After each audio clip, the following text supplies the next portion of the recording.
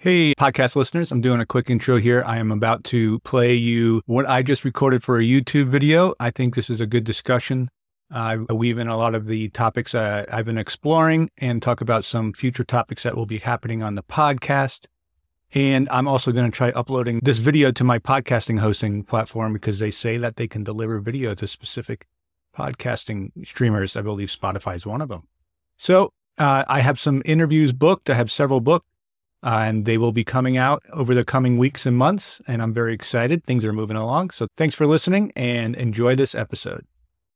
Hey, everyone. Today, I want to delve into an article by Benjamin Studebaker, who I interviewed on my podcast recently. This is on an online magazine called The Compact, and the title of this piece is called The Catholic Prophet of Inequality. In this article, Benjamin illuminates the consequences of wealth disparity, not just in contemporary society, but as far back as early Christendom.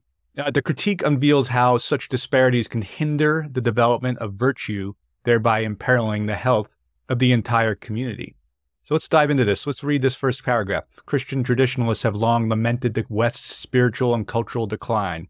And who can blame them? The signs of decay are everywhere, from widespread porn addiction to the opioid crisis, fertility decline, to the collapse in church attendance across most of the developed world.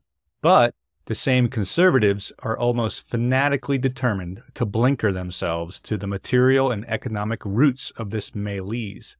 They believe that to link cultural decay to economic conditions is to give in to materialist reductionism, a Marxist sin. This is a really brilliant paragraph. What Studebaker is doing is he's engaging in a pretty interesting backward Marxist critique that by showing how conservatives dunk on Marxists for their overly reductive analysis of our complex lived experience to just the economic and material conditions on the ground, conservatives argue our lives are much richer than that, than just this reductive account that Marxists get into all the time, right? Because this is their frame of their analysis. So instead, conservatives insist that human society is infused with rich moral traditions and dimensions that can just not be reduced to material terms that Marxists have a tendency to do. However, what Studebaker does here is that when traditionalist conservatives turn a blind eye to the role of that material conditions play in the broader socio-cultural landscape, they may be unwittingly limiting their understanding of the complexities at play. They tend to emphasize spiritual, moral, and cultural reasons for societal issues, such as a decline in church attendance, which was mentioned, right? Or an increasing addiction rates. However, without adequately recognizing the role of economic factors, this can lead to a disconnection between their analysis and the comprehensive, multifaceted nature of these issues. This is why I love the opening paragraph here by Benjamin. He's bringing these two sides in, showing that both the conservative and the liberal analysis lens they're using are both inadequate for the complexity of what is really happening here. They're both engaging in the same game and not getting to the root cause of things. So by linking in the 14th century French bishop, Nicolas Oresme, what's interesting here is that Oresme was born in 1320. He explored economic disparities of early Christendom. Oresme was one of the most prominent scholars of the Middle Ages. He was an innovative thinker who contributed significantly to various fields, including philosophy, theology, mathematics, physics, economics. This was a time when you did not need to specialize in one specific field. It was a different time, right? So in the realm of economics, though, Oresme was perhaps the first scholar to conceptualize and analyze the concept of inflation, and he did that, and he identified how manipulation of the currency by monarchs could lead to a reduction in the currency's purchasing power, thereby impoverishing the populace. This was done in his work called De Moneta. It provided a comprehensive analysis of money, its nature, and its use. Now, Benjamin focuses on this aspect of Oresme's work in the Compact magazine piece. Right. So now, as Benjamin points out here, Oresme didn't concern himself exclusively with the politics of the kings. He was also deeply worried about the growing crisis within the Catholic Church. Over the years, massive inequalities opened up within the church. A handful of cardinals possessed enormous wealth, while many rank-and-file priests were penniless. Increasingly, many of these priests adopted the view that poverty was necessary for virtue, challenging the spiritual authority of their wealthier peers. Some of these priests drifted into heresy, denying the authority of the Pope on the grounds that no true leader of the church would acquire property or encourage others to do so. Now, Oresme was no heretic. He wasn't even a Franciscan. King Charles V tasked him with translating the works of Aristotle, into French. Now, Aristotle had argued that property is a prerequisite for virtue. Now, I've read Aristotle's Virtues. Now, I got Aristotle's Nicomachean Ethics right here. I'm not sure if he ever says owning property is necessary for virtue, but he does make the argument that you need to have leisure time in order to pursue virtue and become a virtuous person. So you can extrapolate from the idea that in order to have leisure time, you have to have some claims on property so you can have some excess wealth, so you don't have to be working yourself day and night. So I can see where Studebaker here is collapsing that down into this sentence here. There's only so much space and time in a day. So virtue could only be developed in a person had time to contemplate the virtues, to think about what it really means to be good. In short, the life of virtue required a measure of property and material security. If the ordinary person were to develop this higher life, it followed that property should be broadly and equitably distributed. It makes a lot of sense. Now, Studebaker goes through the rest of the article showing the problem with this idea of wealth inequality in the church and how this undercut its ultimate mission, right?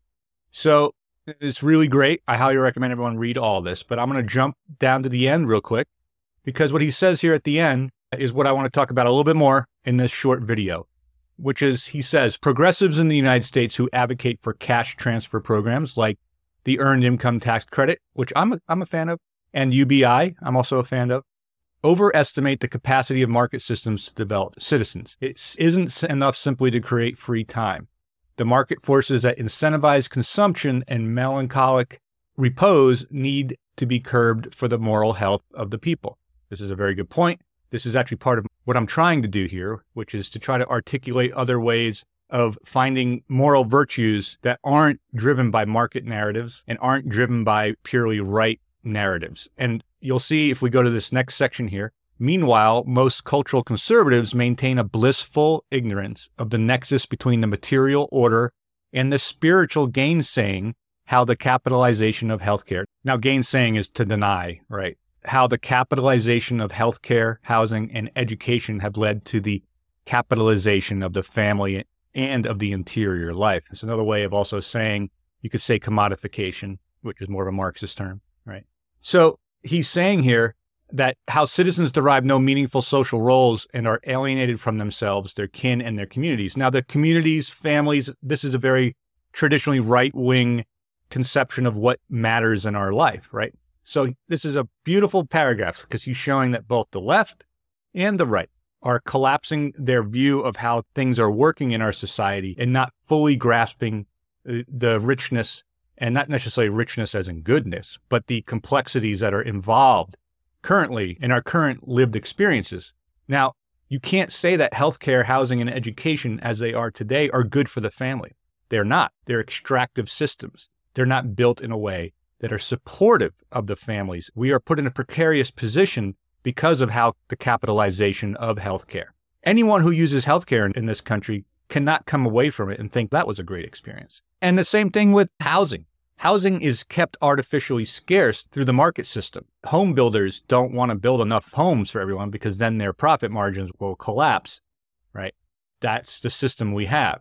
So now Studebaker is arguing here is that Republicans on the right need to acknowledge this if their goal is our virtues, especially the virtues talked about by Aristotle, which they claim to be a big thing for them currently. If you look at what's happening in Florida with the critical learning test and how they focus on the virtues of Aristotle, but then how they behave in today's modernity is to ignore the actual teachings of Aristotle. But anyways, one thing I want to bring in here, because another book I just finished is a book by a professor named Molly Farnath, and I don't have the cover for this book, but it's called Hegel's Social Ethics, Religion, Conflict, and Rituals of Reconciliation.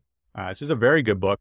The reason I like this book is at the end, she provides an actual framework for how you could actually look at this article that we are just reading, we didn't read the whole article, but this article we were just discussing and this conflict between left and right and the market system. Molly bases this book off of Hegel's Phenomenology of Spirit, which I actually have right here. It's another book I've got right here. It's an incredible book. She works through the concept. She works through several concepts here, but one of the focuses of this book is the idea of the Hegelian dialectic, right? And how she brings up the idea of recognition and reconciliation. So in the context of Studebaker's article here, which is what we're discussing, on the economic conditions and moral virtues, we can look and apply this process of Hegelian dialectics through Dr. Farneth's interpretation of it to gain a deeper understanding of the current socio-political environment and its implications for moral virtue. Now, Studebaker's exploration of the progressive and conservative blind spots toward political economy, viewed through the lens of a Hegelian dialectic, helps us recognize the thesis, the progressive and conservative narratives which fail to appreciate the full complexity of political economy's relationship with moral virtues. Now, the antithesis lies in the lived reality of economic inequality, in the commodification, or capitalization to use Studebaker's words, of essential aspects of life, healthcare, education, and housing, which obstructs individuals' moral development and engagement in their community. Now, by actively engaging with these conflicting realities, we can begin to create a dialectical synthesis or a reconciliation, to use Farneth's words. This isn't about settling for a middle ground, nor dismissing one reality for the other, which is what we do today. This is the problem. We just dismiss the other person's point of view outright. Rather, it involves actively constructing a new understanding that takes into account the intricate interplay between the economic conditions we live in and our moral virtues that we want to practice. So this new understanding would consider how economic prosperity could be aligned with the cultivations of virtues, transcending the dichotomy of material and moral. Here, the commodification of essential aspects of life wouldn't stifle virtue development. Instead, we would seek to establish societal conditions that foster both material well-being and moral growth. In the broader context, this dialogue epitomizes the type of recognition and reconciliation that Farneth outlines in Hegel's social ethics. This process offers a potential avenue towards understanding and addressing the issues Studebaker was highlighting, pushing us toward a more comprehensive understanding of the relationship between political economy and virtue, ultimately shaping a society that is both materially prosperous and morally rich. Now, this takes work, though. This is something that Farneth discusses over and over again in this book, and she uses the word active. It's an active engagement with others. You need to have a sense of openness to other ideas, and you need to work with each other, right? This is the idea of recognition, and then the idea of reconciliation is when you work together to then synthesize a higher understanding of where you started from in this conflict. Because in democracy, it's not even just democracy in life, there will always be conflict. It will never go away. And we need to build the practices in order to continually work together to overcome these conflicts and build a higher understanding so that we can move forward.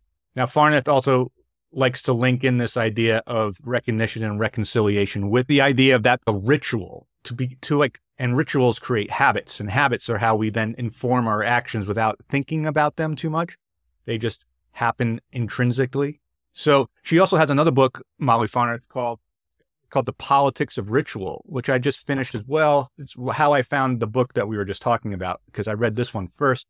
Molly's going to be on the podcast, Reviving Virtue, in about a month and a half, and we're going to discuss this book. But the idea of looking at ritual, of making the idea of recognition and reconciliation a ritual, is really powerful to me, because these imbue habits, right?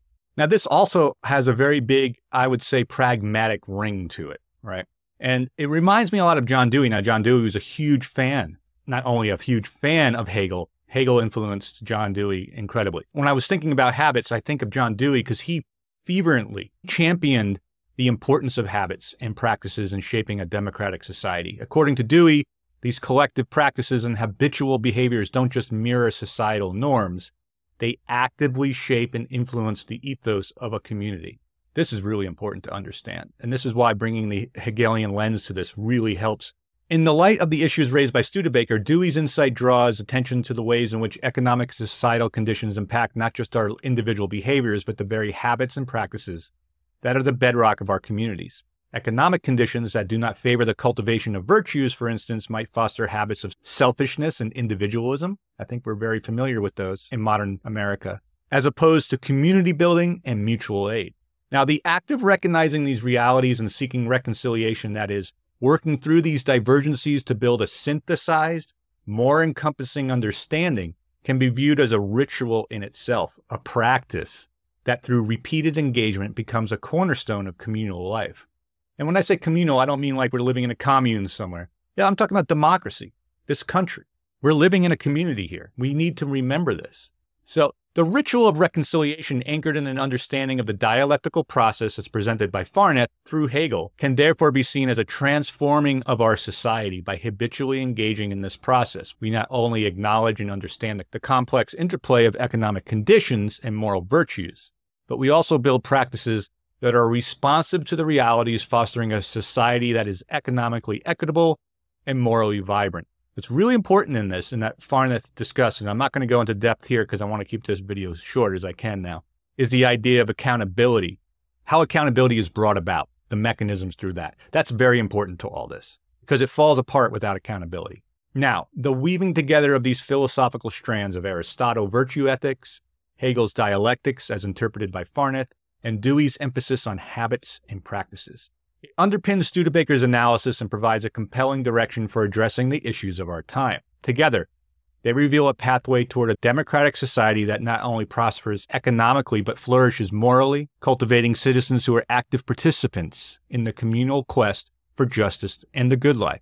This is what it's all about to me. Now, there's a lot of voices out there. Since I started this podcast, which is only a couple months old now, and I only have a few episodes out, but I have a feeling this is going to be a multiple years long project for me. What I'm discovering is there's a lot of people out there who are working hard on this problem that we have today of talking to each other. And a lot of it is buried in these books that are amazing, but they're also incredibly challenging to read without an academic background. One of the struggles I'm having is how to bring these all together in a way that can connect with us, that can create that aha moment. Aha, I get what's happening here. I get why we're having these conflicts. And I get why we need to pay attention to things like virtues and morals. This is from the left perspective I'm talking right now, because I think a lot of us on the left don't really talk about them or are immediately turned off by the idea of morals and virtues because we attribute those to religious practices. In religion, when that is mentioned for a lot on the left, instantly turns us off.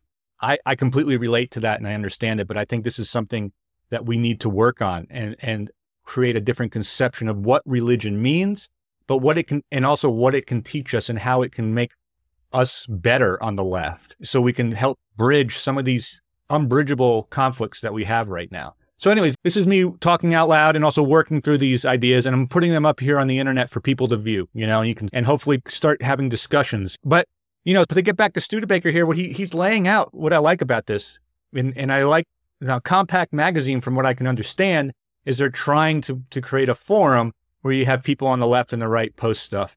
And they come from very different perspectives, because I've read some stuff that kind of turns me off. And then I've read some stuff that I'm like, this is amazing. And I've read some stuff in the middle that I think is a good synthesis of the two. I think Studebaker is doing amazing work here. And I think Studebaker's article is a great article that would not be printed in a lot of places because it criticizes both the left and the right. And the way the article starts out with this critique of modernity, which I think is a fair critique, personally. What I'm trying to get at here is that I'm trying to find that tie-in between the two. How do we bring these two sides together to speak? And I really think it's through creating practices and habits, and through the lens of Hegel, but more for me, through the lens of pragmatism and what we can learn from the American pragmatist movement. I think there's a lot of amazing work that has already been done, and a lot of analysis that has already been done that can teach us, that can inform us today. And then we can bring our experiences from today into that and to expand it, to make it more meaningful and applicable to our current needs and our current problems. That's all I got for you today. Thanks for checking in.